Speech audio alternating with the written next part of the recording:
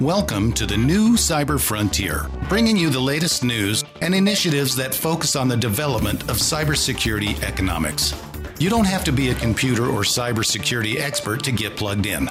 Your host brings it straightforward, asks the tough questions, and brings the cyber world to a level of understanding for everyone. You can find us on the web at www.newcyberfrontier.com. Now join our host as he introduces the topic for today's new Cyber Frontier. Welcome to today's sponsored episode of New Cyber Frontier. On today we have Tim Weil, who is a cybersecurity professional specializing in audit and training. And also you have your own company and everything, but I'll let you kind of give your brief intro of what you do and your background for doing that. Hello, Chris. It's nice to be back on New Cyber Frontier.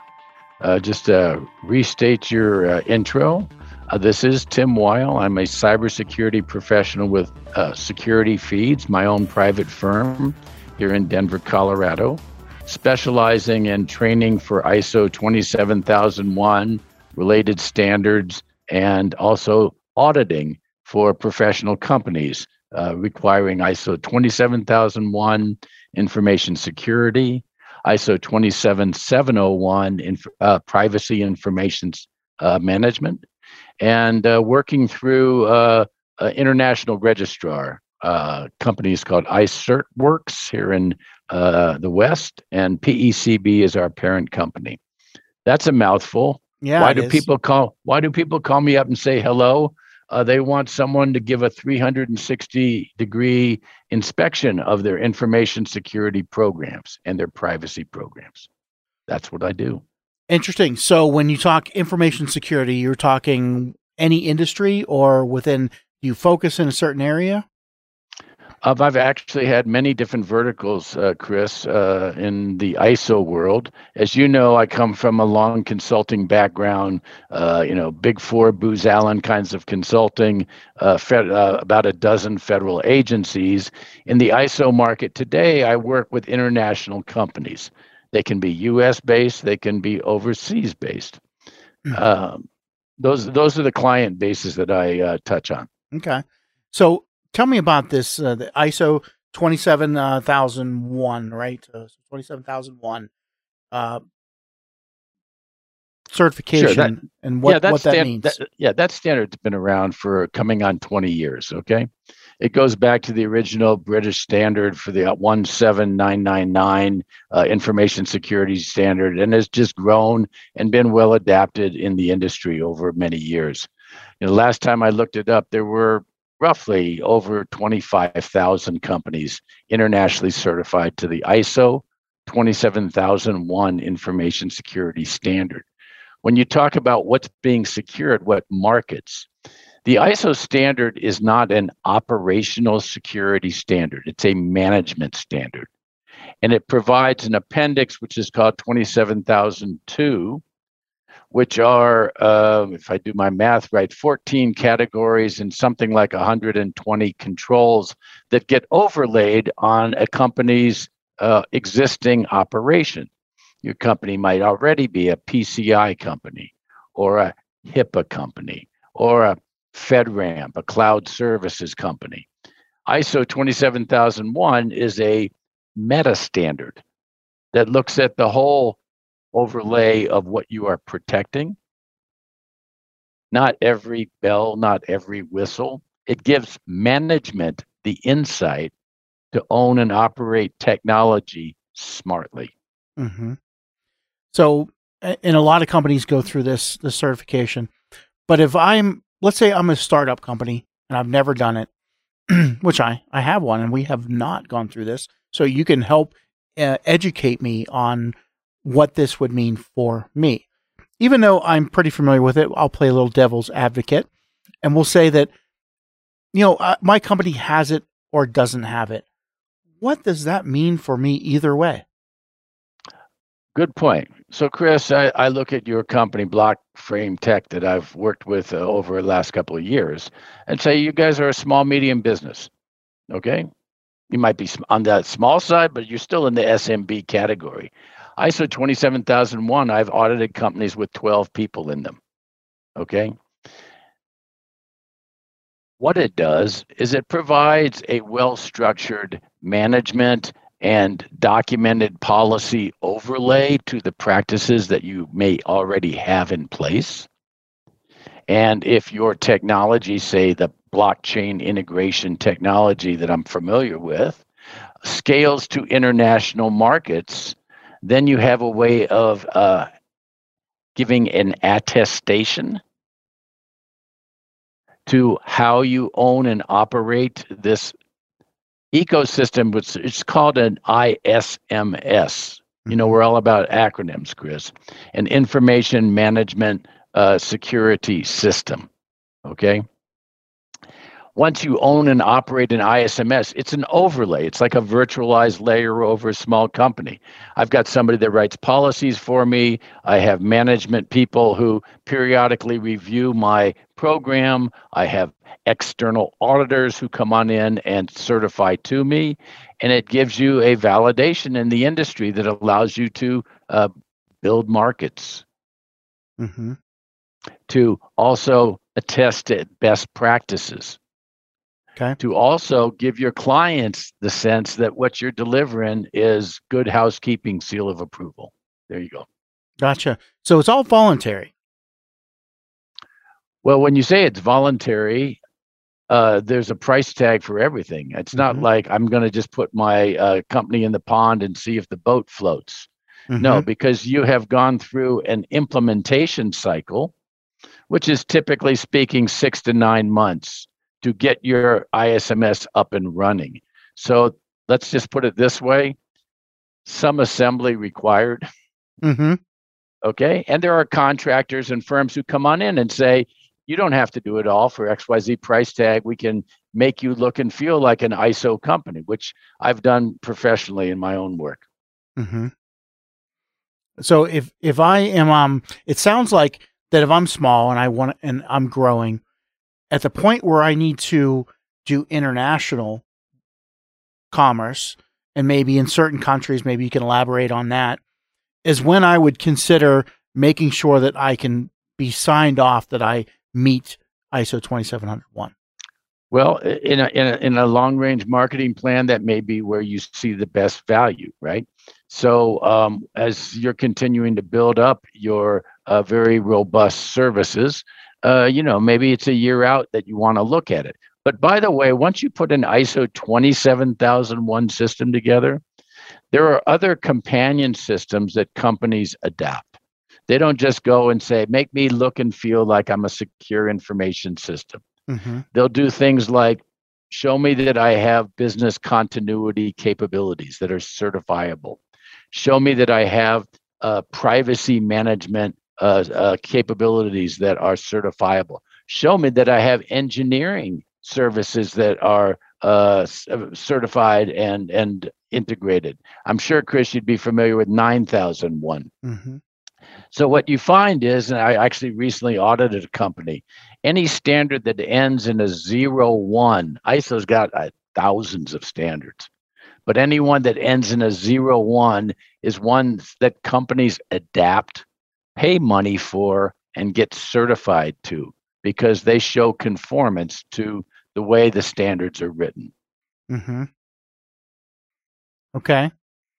So if I wanted to, like I said, the small company, I want to do a ISO 2700, would I usually become aware of that because a contract that I'm engaging in says, hey, we want you to be certified in order to do business with us? Yes, you'll see that be written in large type and you can't miss it. So that's when and I know I've been through a 9001 with a large manufacturing company that didn't have it until they required it for some international contract, and went through it when they had thousands of employees. So it's depends on when you need it.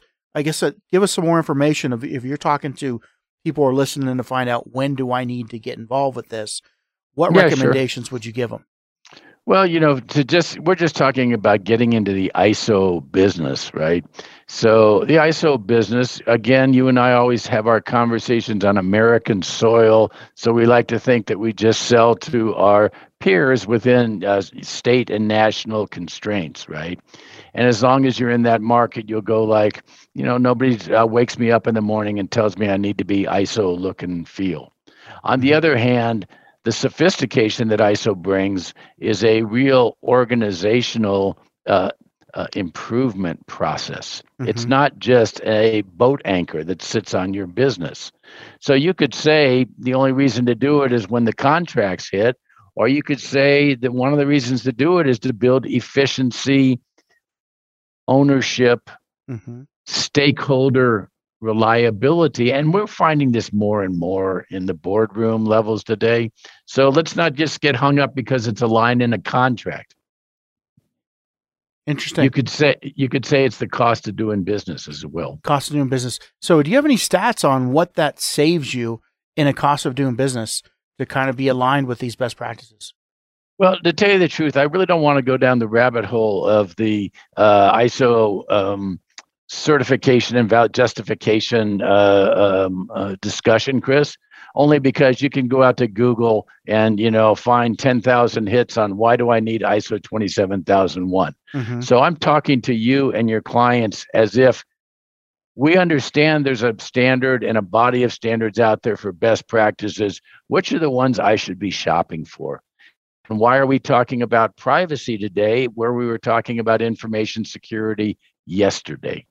Okay, well, let's elaborate on that. I mean, you and I are both working on the International Digital Privacy project here with IEEE, and a lot of people are interested in digital privacy. What does that mean? What is the future of it? There's a lot of unknowns, uncertains, and not very many people answering those questions. So tell us about that. Well, I like to sit back and kind of philosophize about the privacy thing, and I'll go like, I don't think there's like anything in the Bill of Rights that say I have to have privacy. You know what? I took a couple I used to teach some search and seizure, right? I used to teach some criminal justice and forensics classes, and there used to be, back before we had computers, certain laws and precedents that said we had rights, that we couldn't be prosecuted or we couldn't be violated in certain regions from the government, but not from private companies. Right. And so privacy has always been a laissez-faire overlay. It's like everybody does their own thing until we get the size of, the cyberspace attack surfaces that we have today and the order of magnitude breaches and hacks that we have today. Chris, I gave a talk at Rocky Mountain Information Security Conference this year. My topic was on reliability and resilience in networks. I actually published a special journal on the topic myself. And in talking to everybody, I said, one of the places I've been looking for information has been black holes in outer space, because as we've seen, just enormous hacks. It's almost like everything I own and operate is taken across a event horizon and is converted from IT matter into dark matter and has no value. We have things that large now, right? We have SolarGate, we have the ransomware every day of the week, we have the denial of services attacks. So we have the attack vectors in my career, which goes back a long ways. We've never seen it on the magnitude that we see it today. Now, when you say, can I put a privacy tourniquet on the problems that we have, Chris, it's not about you and me protecting my individual data on my PC. When we know we're targeted every way, 6 ways from Sunday, by marketers, by banks, by phone companies, by credit cards, all our information is out there. Forget about it. What we're talking about is privacy in the context of an organizational entity, a company, a nonprofit, a university. So you're talking about, a privacy overlay that is helping to protect those records that make those companies successful.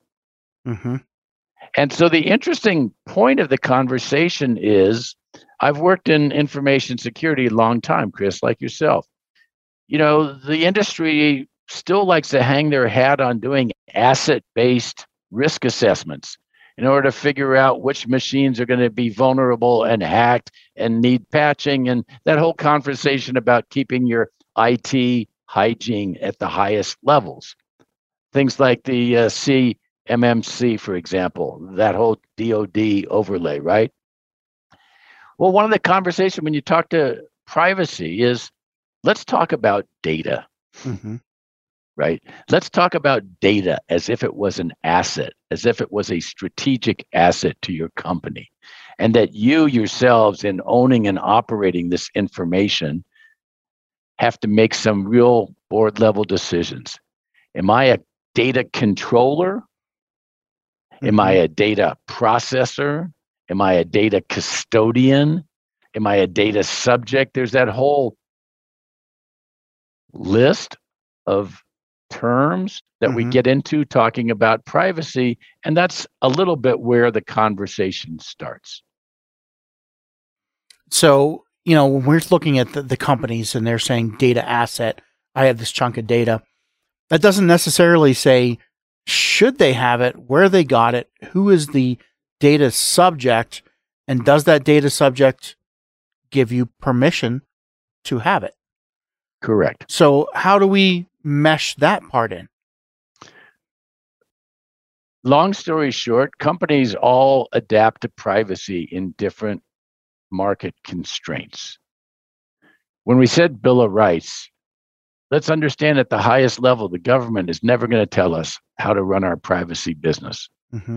They can put out a NIST standard. That's wonderful. That's a guidance document for federal agencies. To those of us in the private sector, we tend to respond to market forces, don't we? Like the California Data Protection Act, the Overseas General Data Protection Act. Chris, there are data breach legislation today in all 50 states. But the amount of consumer protection, don't just think all of my data has been exfiltrated. The amount of consumer protection, like my identity, my social security number, my credit card numbers, all the bits and pieces of this privacy system, right? The organization that depends on your company, right? What your market forces tell you to do. So one state will say, I go and do NIST privacy. Another one will say, I do California data protection. Another one will say, I do international business. I do GDPR. So what's the nice thing about standards? There are so many. So the 27701 system is how you build a privacy information management system in your company, not by changing everything that you do already, but by coming in and documenting how well is my data mapped? What is my gap assessment to the standard? What are the artifacts, like you said, consent documents and privacy impact assessments? So there are real well-known building blocks to put it's called a PIMS implementation together. What's the value? The value is your company is going to say, if you have to do multiple standards, and you can always go look at the big dogs, like go to a Microsoft website and say, how many standards does Azure have, right? And Azure has this, has attestation to every standard on the planet, right? So for them, the market forces are, I need to sell my product where privacy laws are taken more seriously, and therefore getting this accreditation is going to be to my benefit long term. Okay. So what is required to go through this process? Good. I'm glad that you asked that. So where I come in is I'm an auditor. You invite Tim Weil to come into your firm once you have this privacy information management system up and running for 6 months. So you got to go back to the first 6 months and say, well, how do I put this thing together in the first place, right? And so the building blocks are typically, you're going to outsource the work. you're going to look at the maturity model of your company. I emphasize this a lot. Some companies say, look, all I want is the certificate and just to keep it up and running every year. And other companies will say, this is corporate culture. We have to live by it, right? Mm-hmm. So maybe you buy a template package and you write the policies in place that are required for privacy attestation. Okay, so policies, data mapping, privacy impact assessment, consent documentation, those are all building blocks there. Another thing I'll say is there are also companies that PECB.com, sponsor who teach the implementation classes. So I wouldn't tell any company to try to roll your own privacy system. Mm-hmm. I'd tell you to take a smart class, buy a few tools, put the basic housekeeping in place, and then you get accredited. Then you get looked at in what we call a stage 1 audit. Mm-hmm. I think you're familiar with the process. We look at your paper and say the paper looks good enough. And then you have a stage 2 audit where they say, well, you talk the talk, do you walk the walk, where they come in and interview you and do a professional audit. Let me stop there. I could be going down the wrong rabbit hole. No, that's so if now we're looking at privacy. I can see a couple different ways we categorize this. The privacy of data that you keep for customers, the privacy of your employees, the privacy of your processes that, hide visibility during certain, what happening. How do you, when you're doing an overview, looking at an organization, do you have a list of all the areas like that you look into? Very good question, Chris. So one of the funny things about the ISO family of standards is that there's always like a baseline standard, and then there's like a hierarchy of standards that they sit underneath them. Mm-hmm. So there is a very intense, detailed standard, which is called 29100. Okay, so 29100 is how to walk the walk and talk the talk of privacy implementation language. You yourself are not going to buy this standard. Somebody who is well versed in it will come on in and provide you that consultancy. But to come back to your sort of stepping stone approach, the things that we're going to look for when we're coming in to audit you, I'm looking at some of the curriculum here that I did when I taught my class, right? So I came in and I said before, Chris, that you start off by sort of saying, what is your DNA? Am I a processor? Am I a controller, right? Mm-hmm. And there are new clauses in the standard, in this 27701, that are enhancement to the basic ISO 27001 program. So now they bring in the privacy stuff. So they'll say things like, you're a controller. Do you have conditions and collections for processing data? Mm-hmm. Do you have obligations to PII principles? Do you have a design methodology like privacy by design, privacy by default? Do you have a mechanism for PII sharing? Chris, one of the things that happens in all these companies is they say, hey, I'm a credit card company. Hey, this bank over here wants to pay me some money and share my credit card data with them. Mm-hmm. Happens every day. Okay, they have to have structured agreements in place for that kind of data relationship, right? Gotcha. And those are just, what are the lawful basis for your processing? So there are clauses for processors and there are clauses for collectors, right? So you said something that was interesting. You said even the right to sell data from one company to another is something that needs to be identified, be structured, have all the agreements in place, and that's part of the standard. 100%, yes, sir. Interesting. Yeah, I always wonder that you see when you buy something from a consumer company, and next thing you know, there's an advertisement on your phone for a similar product, and you realize that you bought something from one company, and 5 other companies seem to know that you are interested in a particular area. And I actually did an ISO consultancy to a company that was just in that business. Mm-hmm. So they had a Hadoop environment, a big data environment, They had contracts to financial institutions to share credit card data. Mm-hmm.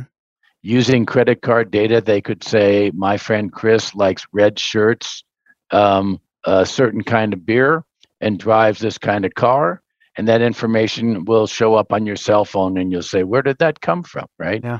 None of this is a surprise to us. That we've been doing this now for a long time, right? So what is, if we look at privacy and the ethics in it, is there anything that says, okay, yes, we can, you can do this, we can help you arrange these contracts, these agreements or whatever, but should you be? So there are companies out there that are smarter than Tim Weil to tell you the answer to that. And I'll plug one here because I think Janelle Shah, and her company is Privacy Swan. Mm-hmm. Okay, here in Colorado area. Those companies are the kind of companies you'd go to get that kind of consultancy, right? I come in 6 months, a year later and say, oh, I see you put a basic system together. Let's kick the tires. Let's go through it end to end. Let's judge your conformancy to the standard. And if you put in the due diligence, most mm-hmm. companies don't fail these audits, right? They come out and they have a continuous improvement cycle. When you get into the ISO program, you sign up for a 4-year hitch, Chris. Any ISO standard, you sign up for certification, surveillance year 1, surveillance year 2, recertification. And so that DNA stays a part of your organization long term. Interesting. Okay. So as we kind of reach toward the end of our time here, how would somebody engage you? What type of services you offer? Give us some information, and we'll link it in the write up as well.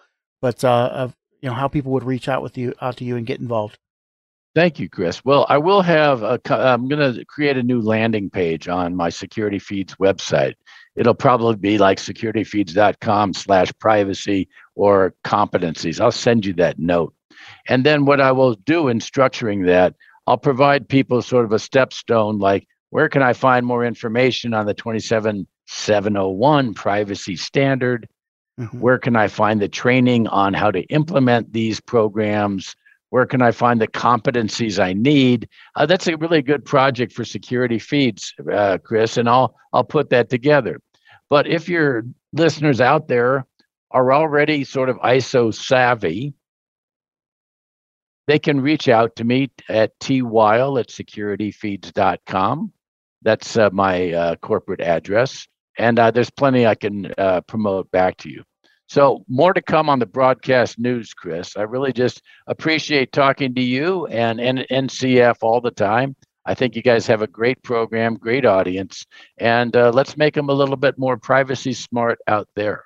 Definitely. It's going to be a topic that we weave in more and more, where privacy as the main topic instead of security, or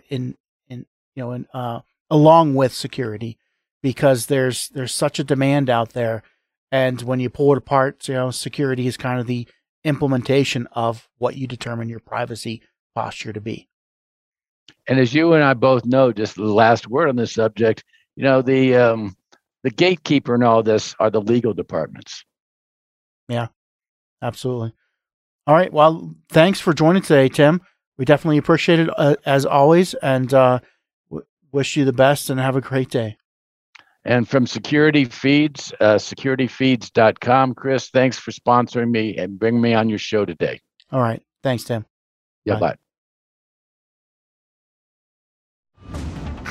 We hope you have enjoyed this episode of New Cyber Frontier. Remember to get involved. Often we think that someone else will handle privacy and security in the virtual world, but you are the only one truly in command of your virtual fate. Join our mailing list so we can keep you informed of breaking news and new releases. If you have an idea, if you have a question that you would like to hear answered, or if you want to get involved with our efforts, reach out to us at newcyberfrontier.com. We also encourage you to visit our sponsors' links, as they are the ones that really make this show possible. I want to thank each of you for supporting the show, and we look forward to seeing you back for the next episode of New Cyber Frontier.